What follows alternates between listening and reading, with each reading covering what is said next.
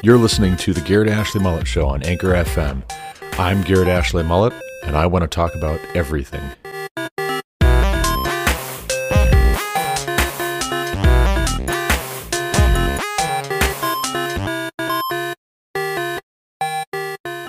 The Ark of Yahweh was in the country of the Philistines 7 months.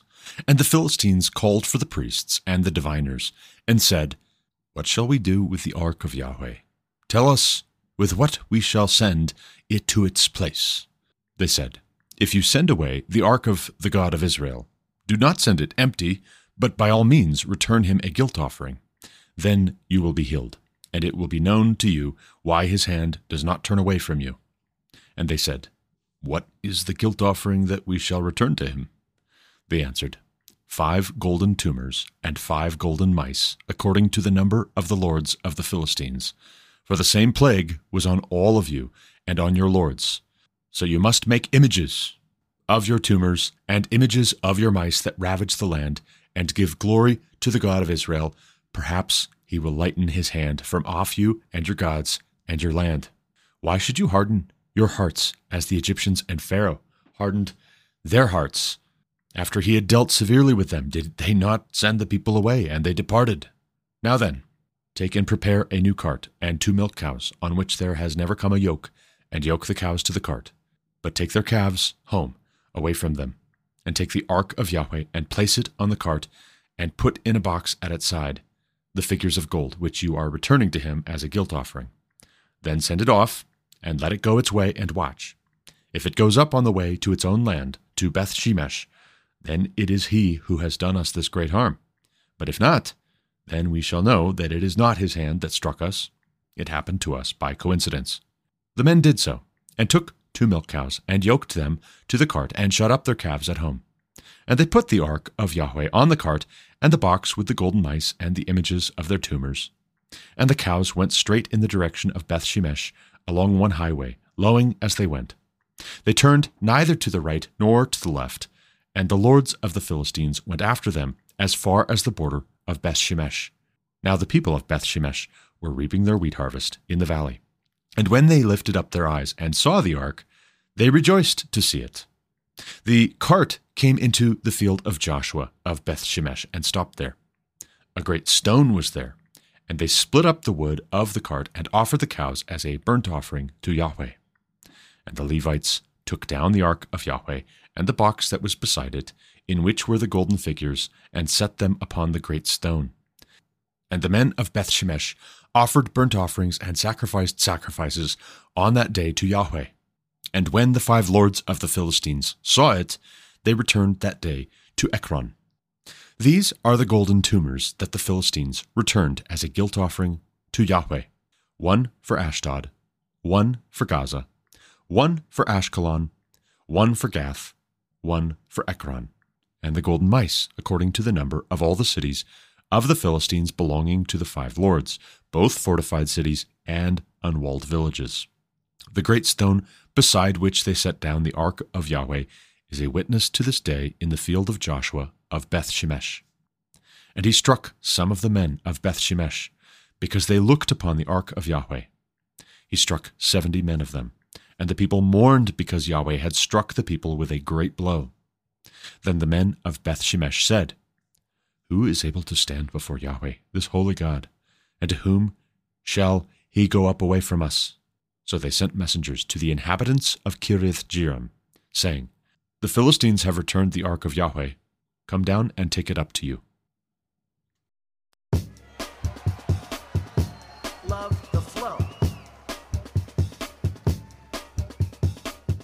Welcome back to the Garrett Ashley Mullet Show. I'm Garrett Ashley Mullet. This is my show. Today is Thursday, September 28th, 2023. And this is episode 724 of this podcast. That was a reading of 1 Samuel chapter 6. We will be discussing in this episode the second GOP primary debate, which was held last night at the Reagan Presidential Library, Ronald Reagan Presidential Library in Simi Valley, California. We will talk about who is running for the Republican nomination in the 2024 presidential election. Rest assured. But first, we're going to talk about 1 Samuel chapter 6. And there are important lessons that God has for us. That's why he put this chapter in the Old Testament. And let's not miss that all scripture is breathed out by God and profitable, that the man of God might be complete, equipped for every good work. Some of our attitudes, some of our understanding of God needs to be corrected. Some of our behaviors and our attitudes need to be rebuked. Some of us need to be instructed because we just don't know. We don't know what we don't know. We haven't read this. We haven't thought about it. And some of us need to be encouraged because we do know this. We need to be reminded that it's the case. No, you're not imagining it. It does relate to what we need to make decisions about together and individually and separately. But first, before we get into the individually and separately, let's talk about the text and the Ark of God, the Ark of the Covenant, as it's known, being returned to Israel. So if you'll remember, in the previous chapter, the Philistines put the Ark of God in their temple at Ashdod as a kind of trophy, and they set it beside their statue to their god Dagon. And this is perhaps a way of symbolically gesturing to themselves and their people that Dagon gave them the victory over the God of Israel. They don't know this God of Israel, but whoever he is, he obviously couldn't save the Israelites. He's not as strong as our God. Well, 7 months later, they changed their tune. And they got tired of shuffling the Ark of God, the Ark of the Covenant, around because that's what they did. The statue fell down. They came up into the temple the day after they had put the Ark of God into the temple of Dagon. And they found that the statue of Dagon had fallen on its face and was lying prostrate in front of the Ark, almost like it was worshiping the Ark of God. You guys want to play a symbolic game? God can play a symbolic game. Just watch. Watch this. What did they do? They put the statue back up and left it, and when they came back, it had fallen again. This time, it had broken, and the arms had broken off, and the head had broken off, and they said, oh no, what in the world? What is going on? But then it got worse, right? Things got worse because it wasn't just against their statue that God acted. They started to have an issue. The men in particular started to have an issue with tumors. And here in chapter 6, there's reference to mice. So there's a plague of mice and there are tumors. And what do? They move the Ark of God from one Philistine city to the next. Hey, I don't want it. You can have it. No, I don't want it. Let's give it to him. They played hot potato with the Ark of the Covenant, which is amusing after a fashion, but it's also very, very serious because these were real men, real people who were enduring real suffering. And why?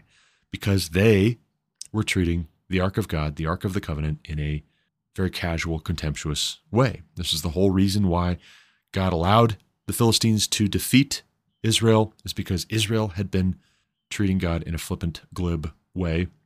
And so also, when the Philistines have the Ark of God and they treat it in a casual, flippant way, God is going to afflict them as well. And so he does. And so they say, after 7 months, we can't keep this thing. We need to send it back where it came from. And the lords of the Philistines, of whom there are 5, as it turns out, the lords of the Philistines confer and they get advice. They get counsel from their priests and their diviners. So these are the men who are in tune with the spiritual. These are the religious leaders of the Philistines. The lords of the Philistines call them in and they say, what should we do? What do you advise? Tell us what we should do. What shall we send to its place when we send the ark back where it came from? And the advice that they get, which is interesting, is put a tribute of golden mice and golden tumors in a box and send that with the ark. And let 2 mother cows who've been separated from their calves be yoked. They've never been yoked before, but let them be yoked and put it on a cart and let the cows go where they will. If they go back to where they came from, if they go back to Israel, to Beth Shemesh, then we'll know, right? We'll know that this was God. This was the God of the Israelites who did this to us. And if they just kind of wander around, or if they, I don't know, perhaps try to get back home to where their calves have been taken, we'll know that this was just a coincidence. This was not the God of the Israelites. It just happened that these things happened at the same time. And yet what happens?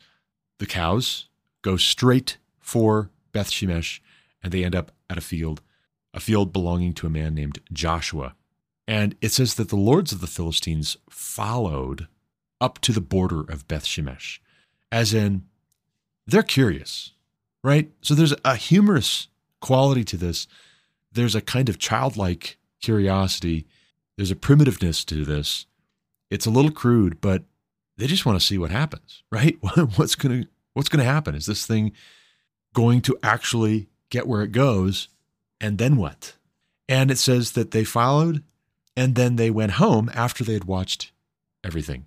They watched the people of Beth Shemesh take the ark off of the cart and offer up these cows as a burnt sacrifice. But then, and this is important, this is crucial, then it says God struck 70 men of Beth Shemesh. God struck 70 of them, and they died. And there was a lot of upset, understandably. Now, why did God kill 70 men of the Israelites, 70 men of Beth Shemesh? It says, because they looked upon the ark. Now, it says they looked upon the ark. What does that mean? Does that mean that they opened it? Or does that mean that they were gawking at it?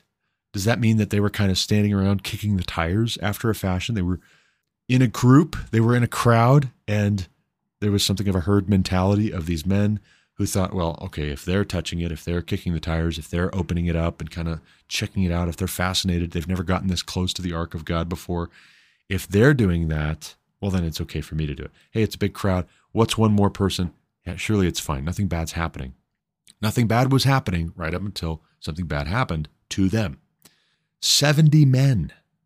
That's a lot of men. That's a lot of husbands and fathers, probably. Who were these men? We don't know. We don't have their names. And some might say, wow, that's really harsh. No.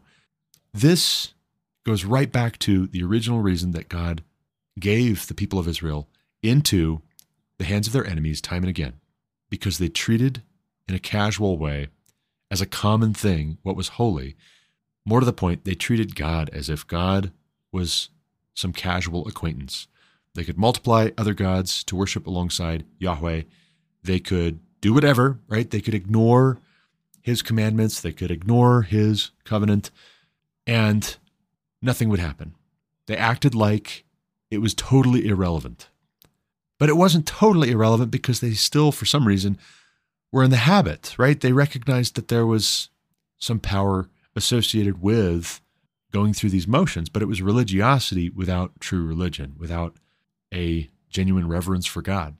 And this is a sobering thought, that if we're going to go through the motions and check boxes, and if we're going to have religiosity and we're going to sprinkle in some God talk and think that that somehow appeases God, like that's all God was looking for, was somebody to just say his name. Like he's Beyonce, say my name, say my name. No, that's actually, interestingly enough, one of the 10 commandments. Thou shalt not use the name of the Lord thy God in vain.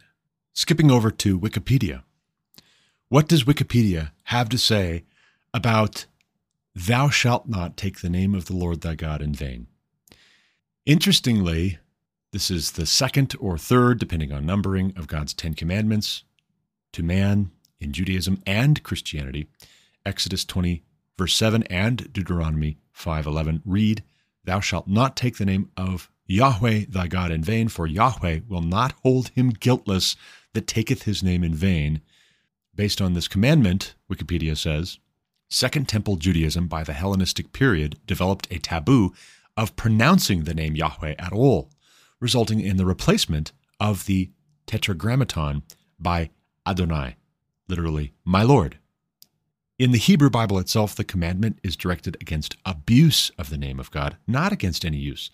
There are numerous examples in the Hebrew Bible and a few in the New Testament where God's name is called upon in oaths to tell the truth or to support the truth of the statement being sworn to, and the books of Daniel and Revelation include instances where an angel sent by God invokes the name of God to support the truth of apocalyptic revelations. God himself is presented as swearing by his own name. As surely as I live, declares Yahweh, to guarantee the certainty of various events foretold through the prophets. What is this, right? What does this mean in vain? In the section titled In Judaism, under Hebrew Bible, we get this fun fact. The word here translated in vain is shav. It means emptiness, vanity, emptiness of speech, lying. While take is nasa, to lift, carry, bear, take away. The expression to take in vain is also translated less literally as to misuse. And here I'm reminded of a quote my wife shared with me yesterday as she was pre-reading one of the books that our children are going through for school, Abusive Language, Abusive Power by Joseph Pieper, Catholic philosopher, German, she thought, definitely German. Here's the quote. Can a lie be taken as communication? I tend to deny it. A lie is the opposite of communication. It means specifically to withhold the other's share and portion of reality to prevent his participation in reality. End quote. So now rethink the way you've heard people describe taking the name of God in vain. It's actually not per se saying, oh my God, or God damn it. It's not that actually per se, but it has more to do with lying. So it could be, right? You say those things, but it's empty. It's casual. You don't mean it. You're just being casual in the way you say God's name. You don't actually want God to damn this thing. You're not even thinking of God at all. You're just thinking of your frustration, and now you're in the habit of saying this thing. But there are contexts in which maybe you would pronounce a curse on someone or something, and you would call upon God to curse this thing and to damn this thing, because that's all damning is. Damning is cursing. And that's why some people say, oh, don't curse. But we've lost a lot of understanding of what that actually is. To call down a curse on someone or something is to ask God to do similar sorts of things to what he did in Beth Shemesh, where 70 men die because they looked upon the ark. When it says they looked upon the ark, this must be more than just, oh, we see that it's coming and we recognize that this is the Ark of the Covenant. This is clearly that they were looking it over, they were inspecting it, they were manhandling it, they were kicking the tires, so to speak. They probably opened it or tried to, or they were about to. And everybody standing by, if they weren't directly hands-on, if they weren't going to say, let's not do this thing, they were complicit. And that's a sobering thought. The fear of God is very important to God. His name is very important to him. Don't use it in a casual, flippant, glib way. And don't use it in an empty way, in a way that's lying. Don't pair the name of God with lies and insincerity. Can a lie be taken as communication? Joseph Pieper says it's the opposite. And you're withholding the other person's share and portion of reality. You're preventing his participation in reality to lie to him. If you're lying about God, or if you're lying and you're invoking God's name to get people to believe you, shame on you, and you've been warned. God will not hold you guiltless for that. This is a sobering thought because the Ark of the Covenant is actually only important insofar as God's name is attached to it, his holiness is attached to it, his reputation is attached to it. And yet, if we don't have the Ark of the Covenant, what will we say? Will we say, well, this is totally irrelevant? See, no Ark of the Covenant to casually dispense with and kick the tires on, as you say. We're fine. No. We still have the name of Yahweh. We still have the word of God.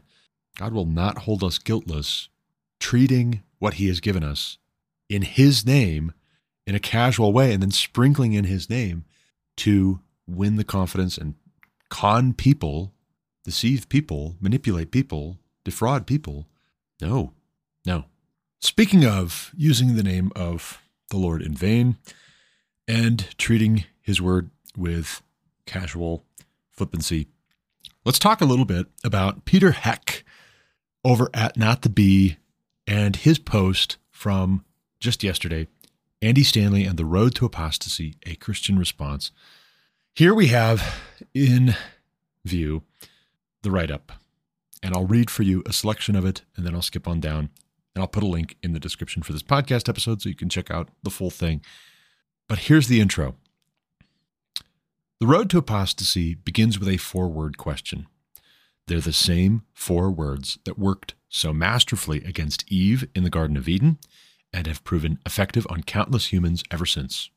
4 words that, according to a recent announcement from his sprawling, lucrative speaking facility known as North Point Ministries, have apparently succeeded in bringing down a once highly influential teacher of Christian doctrine named Andy Stanley. Just 4 words. Did God really say? Satan is cunning and surreptitious enough to know that directly contradicting God's word, launching a frontal assault on his authority, will trip far too many alarms for those like Stanley, men who were raised to venerate and honor the Bible. So rather than deny it, he merely calls it into question.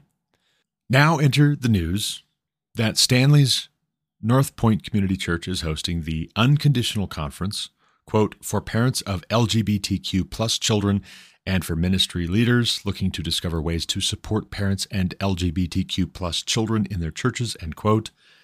Stanley will be speaking alongside Justin Lee, a professing Christian who is married to another man, Brian Netzel, professing Christian, married to another man, David Gushee, prominent Christian theologian who argues the Orthodox Christian Church and Bible is wrong on the issue of same-sex relationships, Greg and Linda McDonald, parents of an LGBTQ child, who promote the heretical Matthew Vine's book, God and the Gay Christian, the Biblical Case in Support of Same-Sex Relationships.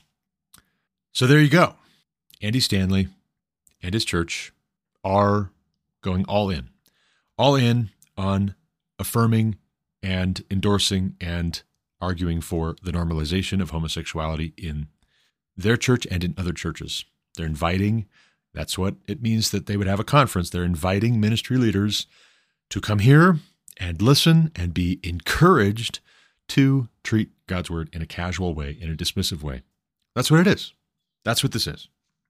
Peter Heck's concluding points include the following, and I quote, "This is where Andy Stanley's conference could be so beneficial. Rather than mimicking the world by reiterating the satanic lie that change is not possible, a lie that Stanley himself has apparently come to believe, having allegedly told it to a group of ministers, North Point could be echoing the words of 1 Corinthians 6:11. This is what some of you were, but are no longer, because of the redemptive power that comes through the acceptance of Christ's unmerited grace, Ephesians 1:2. Love those LGBTQ identifying people and parents enough to tell them that while they may not always be able to control how or what they feel, they can control what they do with those feelings, 1 Peter 1:5-8. Love them enough to tell them that we all have a responsibility to resist temptation, Ephesians 6:13, and a God who gives us his resurrection power to do so, 1 Corinthians 10:13. Love them enough to tell them we must all be transformed by the renewing of our minds, Romans 12:2, in order that he may change our affections, not necessarily from same-sex attraction to opposite sex attraction, but from sinful affections to Christ-like ones. I would say yes, also from same-sex attraction to opposite sex attraction, though, by the way. Love them enough, Peter Heck writes, to tell them we must all walk by the Spirit so as to not gratify the desires of the flesh, Galatians 5:16. Christians should not be in the futile business of attempting to turn gay people straight. We must always be about the business of attempting to lead the lost into the arms of their Savior. Why Andy Stanley and his North Point congregation would choose apostasy over such an incredible opportunity is something I simply cannot reconcile with their claim to love Jesus more than this world." End quote. Again, thou shalt not use the name of Yahweh your God in vain. God will not hold guiltless. That's a sobering thought. It should be a sobering thought, and it should be a warning to Andy Stanley and North Point Ministry Center, or whatever it's called. It should be a warning to those who are professing faith in Christ And all the while they're living an unrepented, unapologetic, without contrition life of sexual immorality. Those who practice such things will not inherit the kingdom of heaven. It's as simple as that. Jesus does say to many who say, Lord, Lord, on the last day, depart from me, I never knew you. That's not something you want to hear. That's not something we should want these people to hear. And so we have to warn them. If they have given up on warning others, if they want to bang the drum of, hath God said, we should warn them if we care about them, just like they should be warning other people instead of rationalizing these things, spiritualizing these things, treating in a casual way what God's word actually says.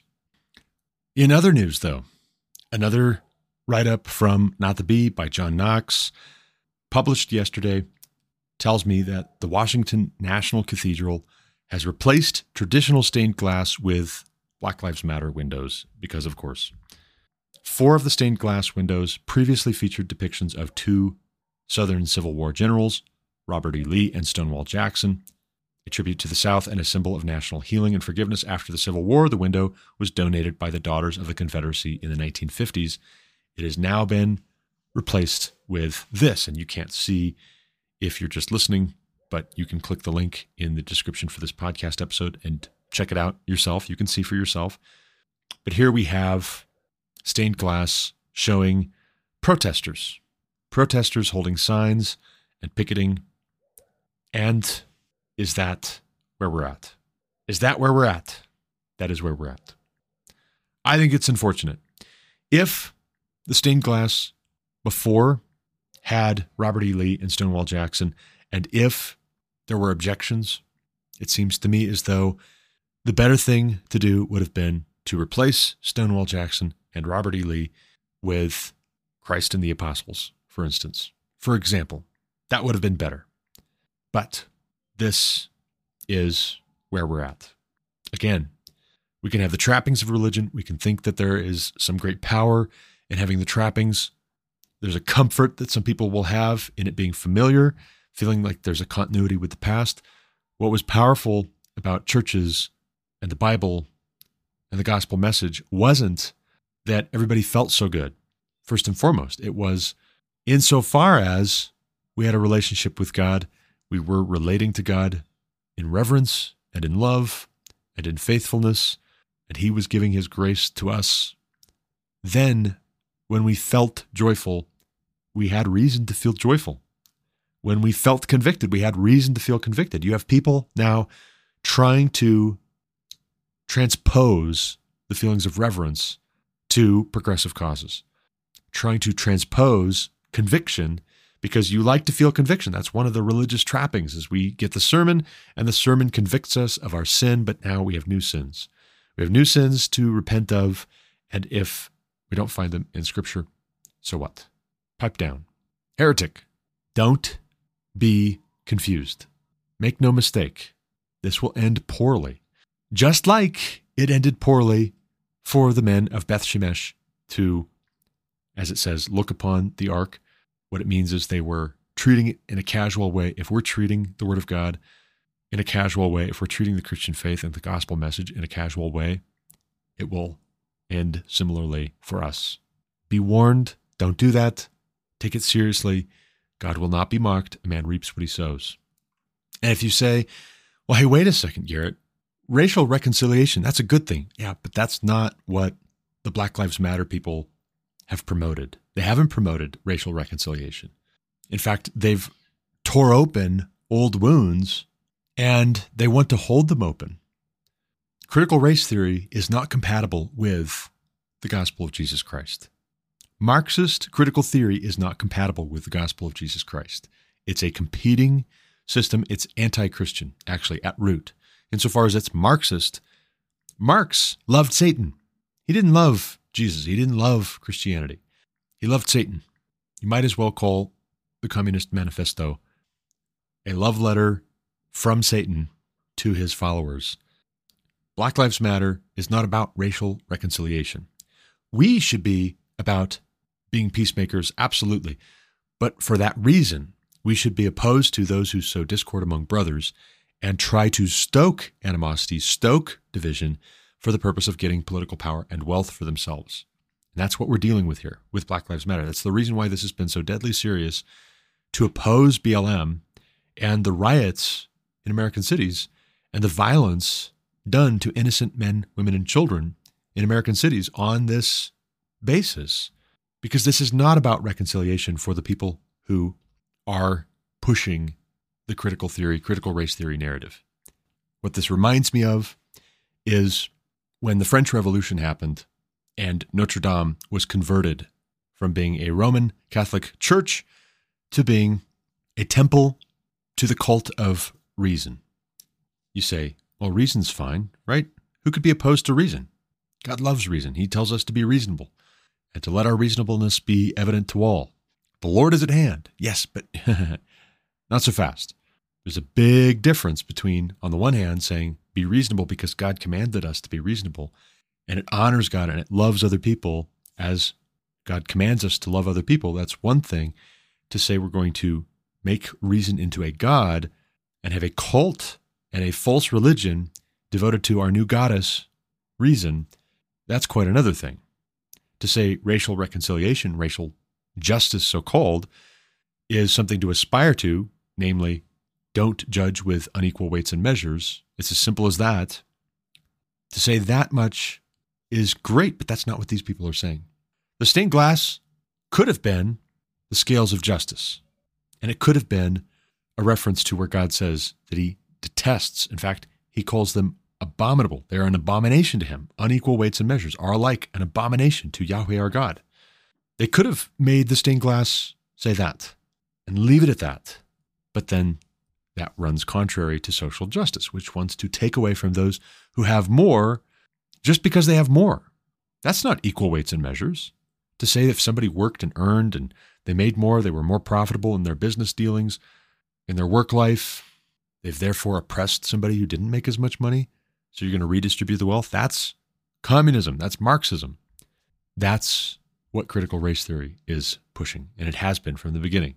The people who told you otherwise, they either didn't know or they were lying to you. They were depriving you of the opportunity to participate in reality. When I tell you otherwise, I am telling you the truth. I am inviting you to participate in reality. And speaking of reality, Daily Wire News has a piece up this morning because the GOP presidential debate was last night. The second primary debate was last night. DeSantis calls out Trump for calling pro-life policies in Florida a terrible thing. Without a whole lot of introducing, I'll just play for you the audio from last night's debate, which I watched this morning. Here it is, cut one, take a listen, and then I have some thoughts. Abortion was on the ballot in 6 states in 2022. Republicans lost all of them. Next year, abortion will likely be on the ballot in Arizona. That is a must-win state.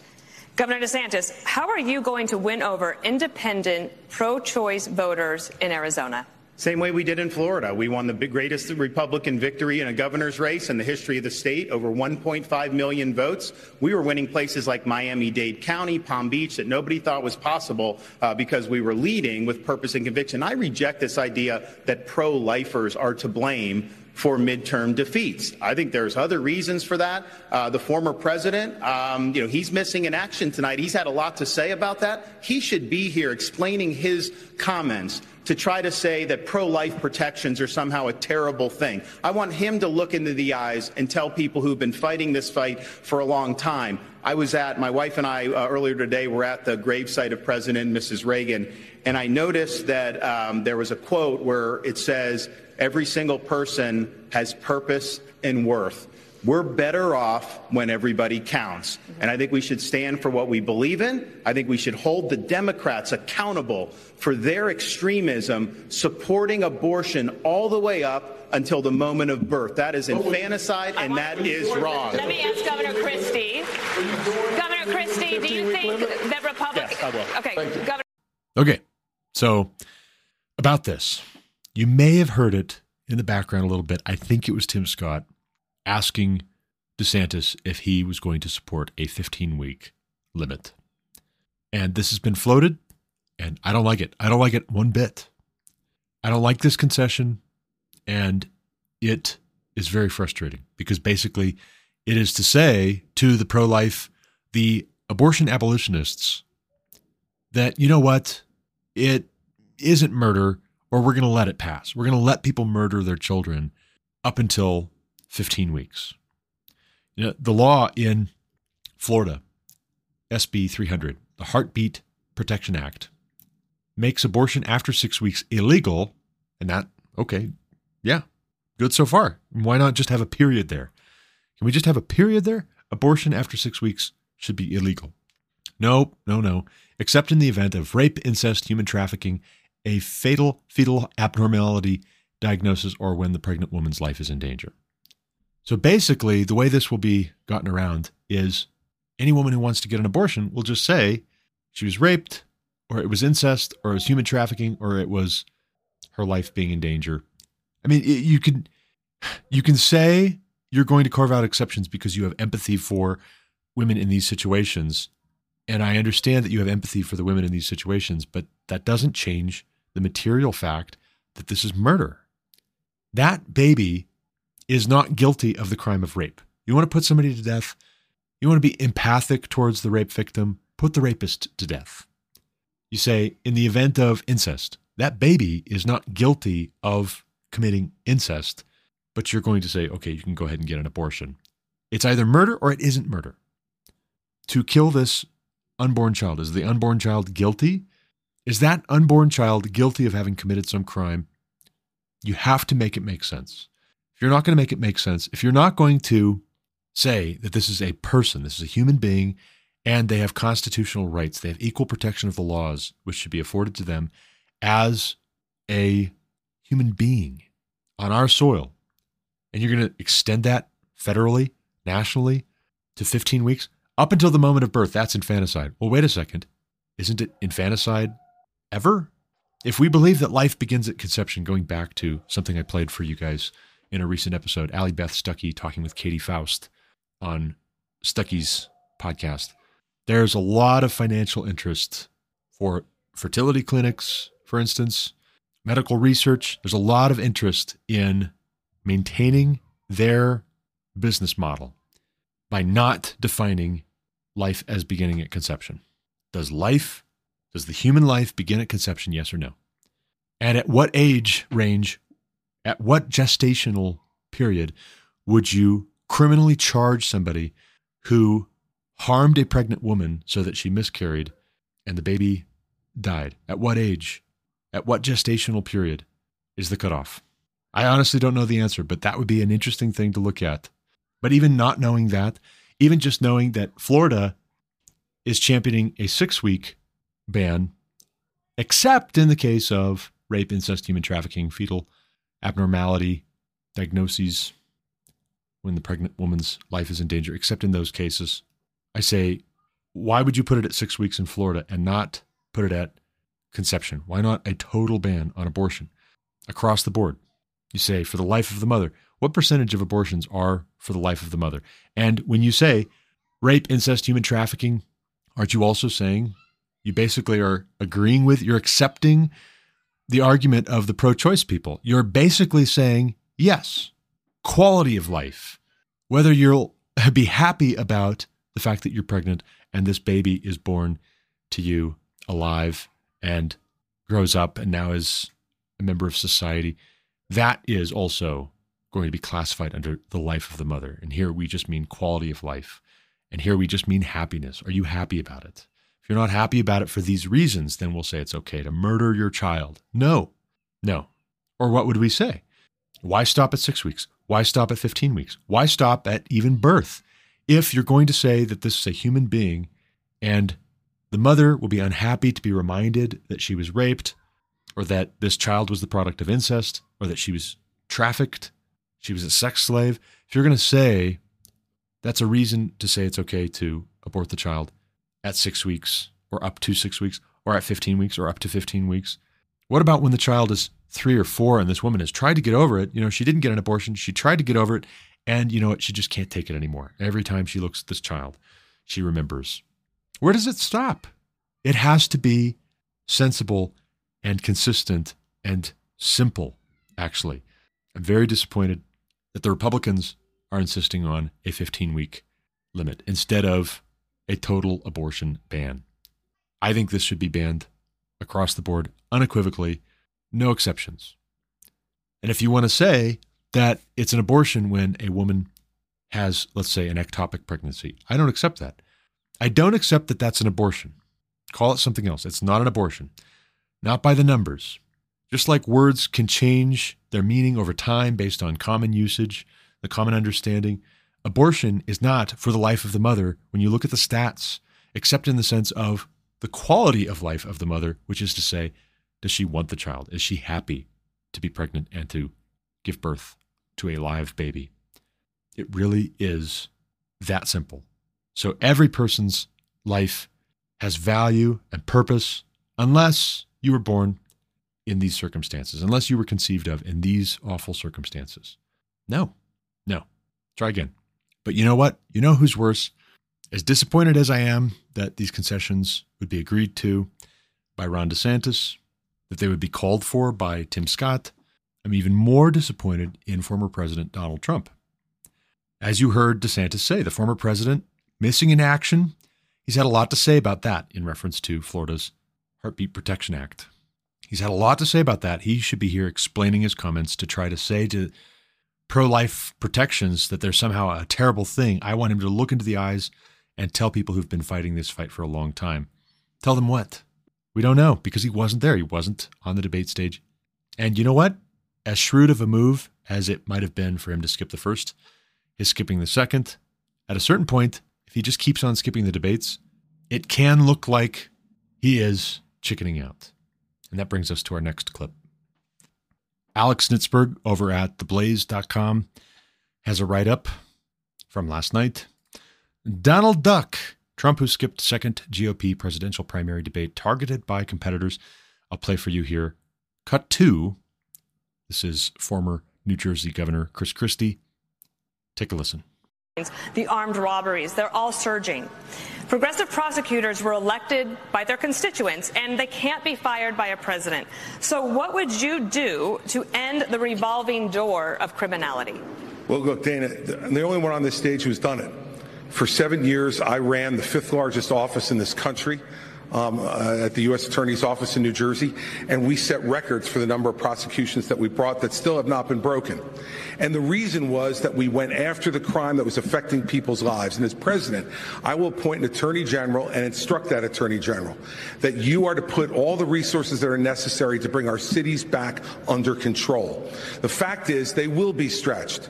There's no doubt about that, but that's what they take the job for, because they love the idea of enforcing the law. We've got to bring law and order back to this country, and not just in our cities, but we need the law and order back everywhere. We need law and order back in our suburbs. People are threatened there. We need it in our rural areas. People feel threatened there. And we need it in Washington, D.C. also. And Donald Trump should be here to answer for that, but he's not. And I want to look at that camera right now and tell you, Donald, I know you're watching. You can't help yourself. I know you're watching, okay? And you're not here tonight, not because of polls and not because of your indictments. You're not here tonight because you're afraid of being on the stage and defending your record. You're ducking these things. And let me tell you what's going to happen. You keep doing that, no one up here is going to call you Donald Trump anymore. We're going to call you Donald Duck. All right. I want to ask And that's a zinger. Yeah, that's good. That was good. I'm not a Chris Christie guy. I'm not a fan. But that was a good one. That was, yeah, Donald Duck. Here's the thing. It makes me a little bit concerned to be talking about getting control of the cities. The task is a simple one. Your mandate is a simple one. Restrain evil. If you don't know the difference between good and evil, how do you bring prosecutions against those who have committed crimes? For that matter, how do you know which legislation to sign and which to veto and send back to the House and the Senate to rework?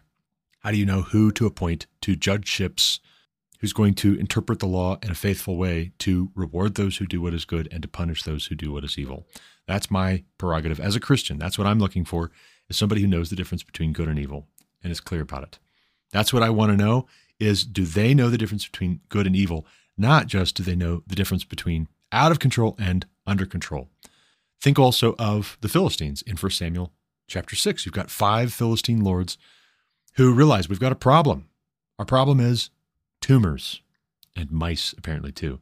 We've got to get our cities back under control. What do? Well, we should send this Ark of God back to Israel where it belongs, because it doesn't belong here. It can't stay here. Hot potato, Ark of the Covenant has to go back. They ask for advice, and the advice given to them is make gold figures that resemble tumors like we've been afflicted with and the mice that we've been afflicted with to serve as a reminder. We'll send those with the Ark. The Ark of God being treated casually by the Philistines, apparently due to ignorance, which did not continue indefinitely when they suffered the consequences. The Ark of God being treated in a casual way by the Israelites, which did not continue on indefinitely. They sobered up. They sobered right up when 70 men died for looking in the Ark probably. That is what's more at issue here. A clever turn of phrase, tough talk, looking into the camera. Donald Trump, I know you're watching. Okay, that's entertaining. I'll grant you, that's entertaining.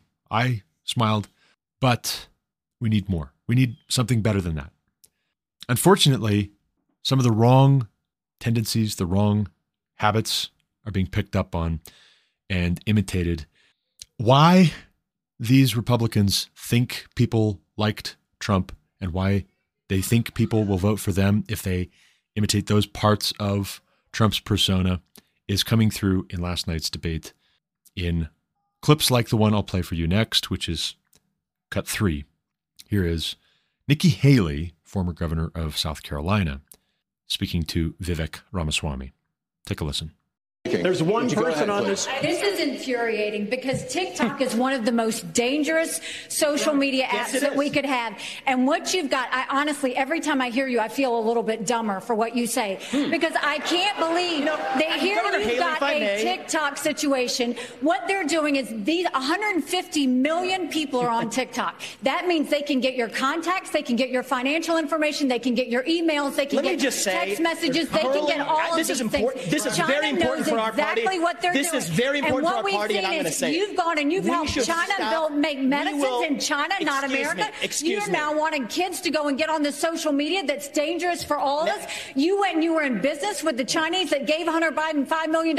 We can't trust you. We can't trust you. We can't have TikTok in our kids' lives. We need to ban it. Mr. Ramaswamy, you have 15 seconds. I think, excuse me. You have 15 seconds, Mr. Ramaswamy. Thank you. I think we would be better served as a Republican Party if we're not sitting here hurling personal insults and actually have a legitimate debate about policy. Well, I agree with that. I agree with Ramaswamy there. Nikki Haley saying, every time I hear you, I feel a little dumber.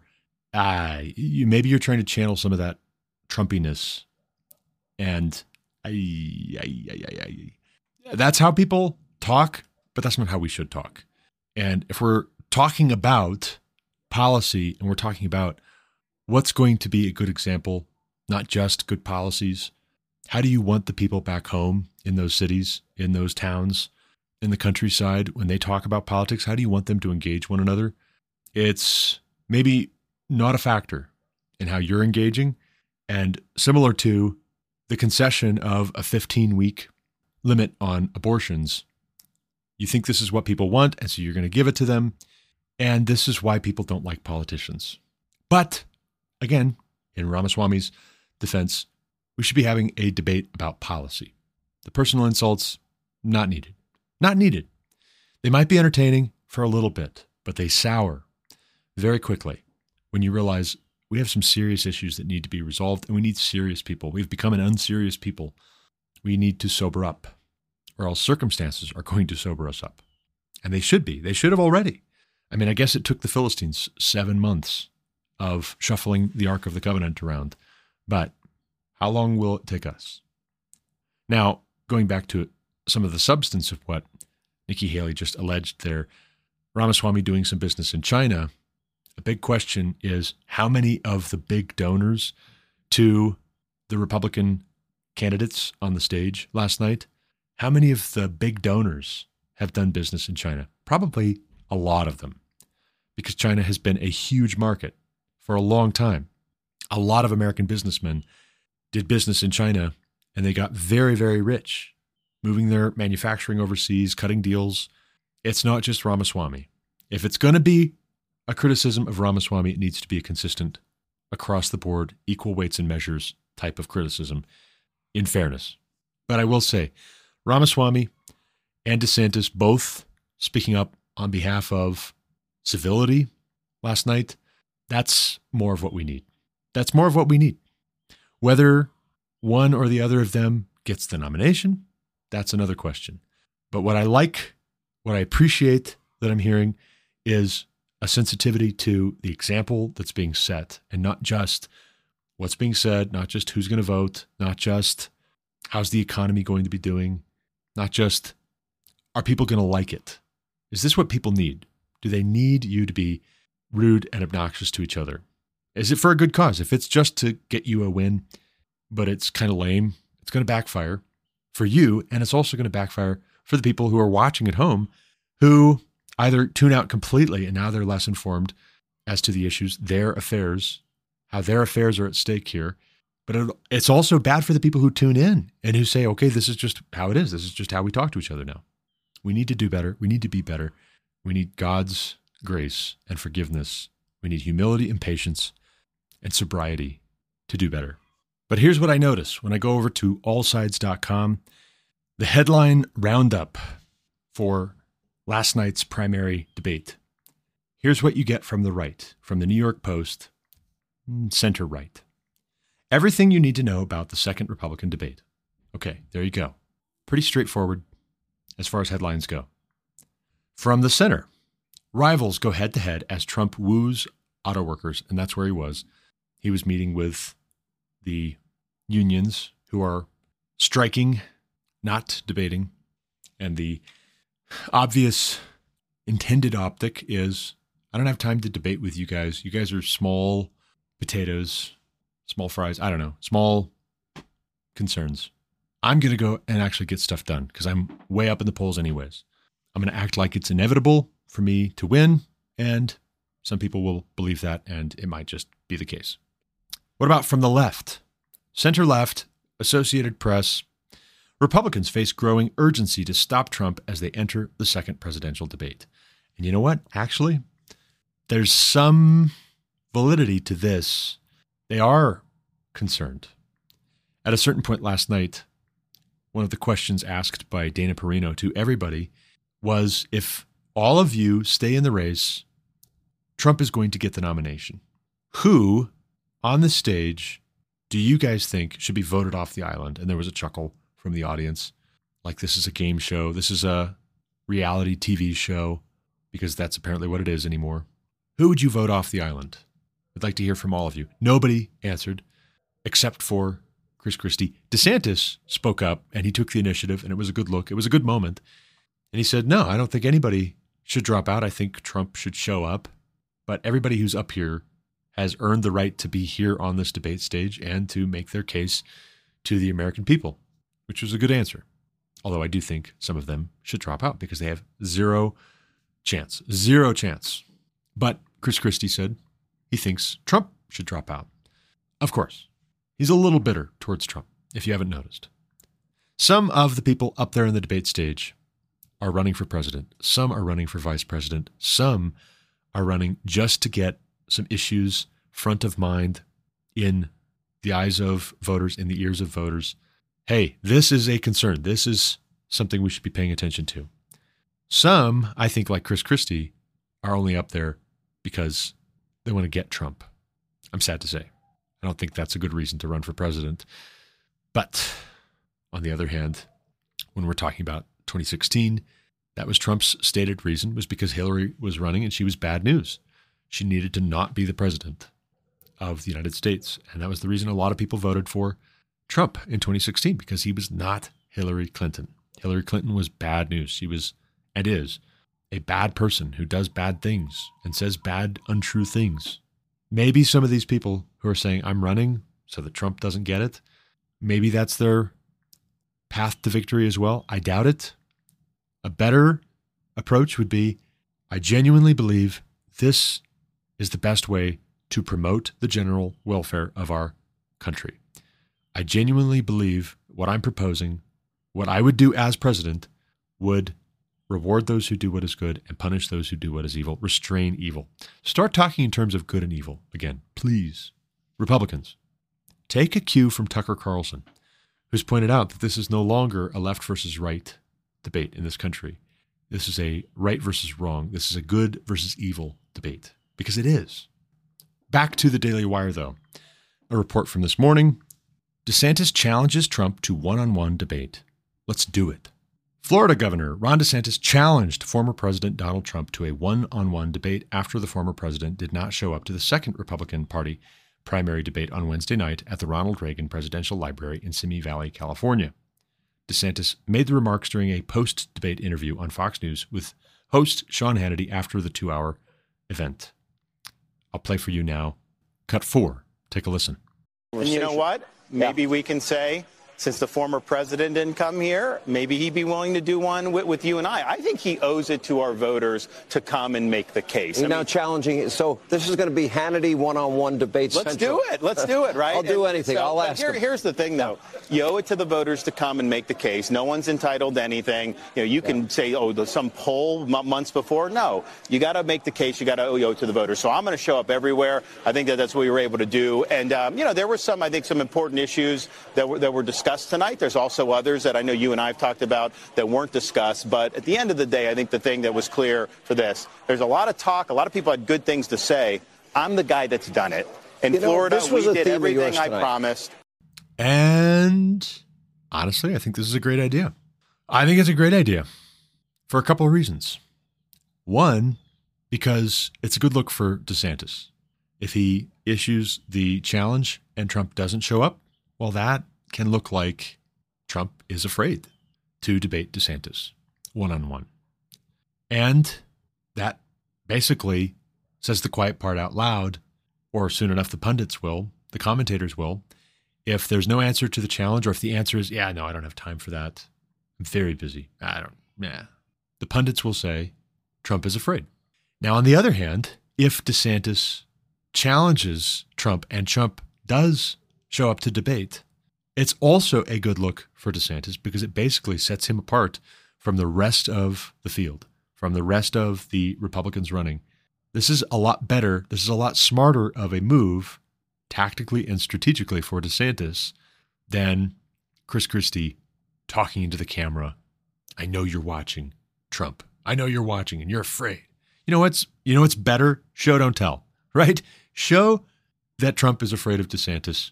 Don't tell people that. Don't tell him that. Show it by inviting him to debate you one-on-one in a civil manner for the American people to see and to decide. I think it's a great idea. If he does show up and DeSantis carries himself well, DeSantis has everything to win and nothing to lose, really, in terms of the nomination.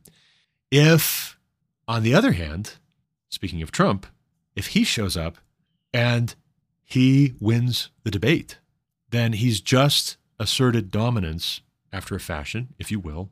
Forgive the crude way of putting it. He's just asserted dominance over the guy who set himself apart and is up in the polls and has the strongest case, I would say, by a long shot of anybody who's in the Republican field. If Trump accepts the challenge and shows up to debate DeSantis and he wins the debate, well, then he has just crushed the whole rest of the field by extension in having defeated DeSantis. This is a good move. This is a smart move. And actually, too, if you put it all in perspective of Republicans really need to know what the difference would be, and they need to hear us discuss back and forth what would be the plan moving forward if I were elected or if he were elected, if he was nominated and then was elected and I was, on the other hand, nominated and elected. They need to know what kind of a choice they're making if they're going to make an informed choice here. When you put it in those terms, you make it about the people. What's the argument in the interest of the people who would be voting in these primaries and voting in the general election? How is this in their interest if Trump says no? Is he thinking of those voters or is he being proud? This is not a David and Goliath scenario. This is a David and Saul scenario as I see it. And DeSantis is right to say, I have done what I said I was going to do. There's a lot of people who say a lot of good things. I've actually done the things that I'm saying I want to do as president. That's a strong, strong case to make. And that's why he is still my top pick. He's still the guy I hope gets the Republican nomination and is president in 2024. Wrapping up, though, let's talk about one last Daily Wire report. This one from yesterday by Hank Berrien. Vast majority of Iowa, New Hampshire GOP voters open to someone other than Trump, CBS poll. In the crucial early states of Iowa and New Hampshire, a new survey found that while former President Trump holds a solid lead in both states among Republican voters, a vast majority of those voters are not committed to supporting him. In Iowa, where the presidential caucuses start the primary process, a new CBS News YouGov survey conducted between September 15th to 24 found only 20% of voters saying that they were committed to voting for Trump, while 48% are considering both Trump and other candidates, and 31% declared they will not vote for Trump. Though a majority of respondents said they were potentially open to a candidate other than Trump, the poll also found that the former president currently holds a solid lead in the state, 51%. The poll found that Florida Governor Ron DeSantis, 21%, is running second, while former UN Ambassador Nikki Haley, 8%, is running third. In New Hampshire, 23% of voters said that they are committed to Trump, while 43% are considering both Trump and other candidates, and 31% declared they will not vote for Trump. As in Iowa, Trump leads the race, 50%, while DeSantis, 13%, is running second, and Haley, 11%, is running third. The poll also found 62% of Republicans in Iowa and 53% of GOP voters in New Hampshire said the GOP presidential debates were a major factor in their decision as to which candidate to back. And on this point, that would seem to indicate that the decision to skip these debates has not been paying off, is not paying off for Trump. Now, that said, there could be a whole lot of showmanship, a whole lot of drama that he's trying to build for when he does show up. He wants it to be not one, but two debates that he was not at, where you look at how many people actually tuned in and watched the debates. And then when he does show up, see how many people tune in and watch the debates. I guarantee you it's going to be a bigger number. He wants to be able to cite that number. He does. No two ways about it. And for that matter, the suspense of all these comments about Trump when he's not there, if that all builds up to a moment where he does show up, that will be, even for those who did tune in, very compelling. And all eyes will be on Trump. He has the momentum. He has a strong lead ahead of the rest of the field. And at this point, it seems he's still of the mindset that I don't need to. I don't need to, and you can't make me. I don't need to. Why? You know, it's like when a football team is way up on the scoreboard and it's the fourth quarter. Why wouldn't you just run out the clock? You don't need to score any more points. And there's some slim possibility that the other team, if you let them, would run some audacious plays and maybe tie it up and then win in overtime. If you can just run out the clock when you're way up, why wouldn't you? Now, if you start losing your advantage, if he loses a few of these primaries actually by surprise, he'll show up. If he thinks he might do better in the general, if he waits to show up to the primary debates until the field has thinned a bit, he'll show up.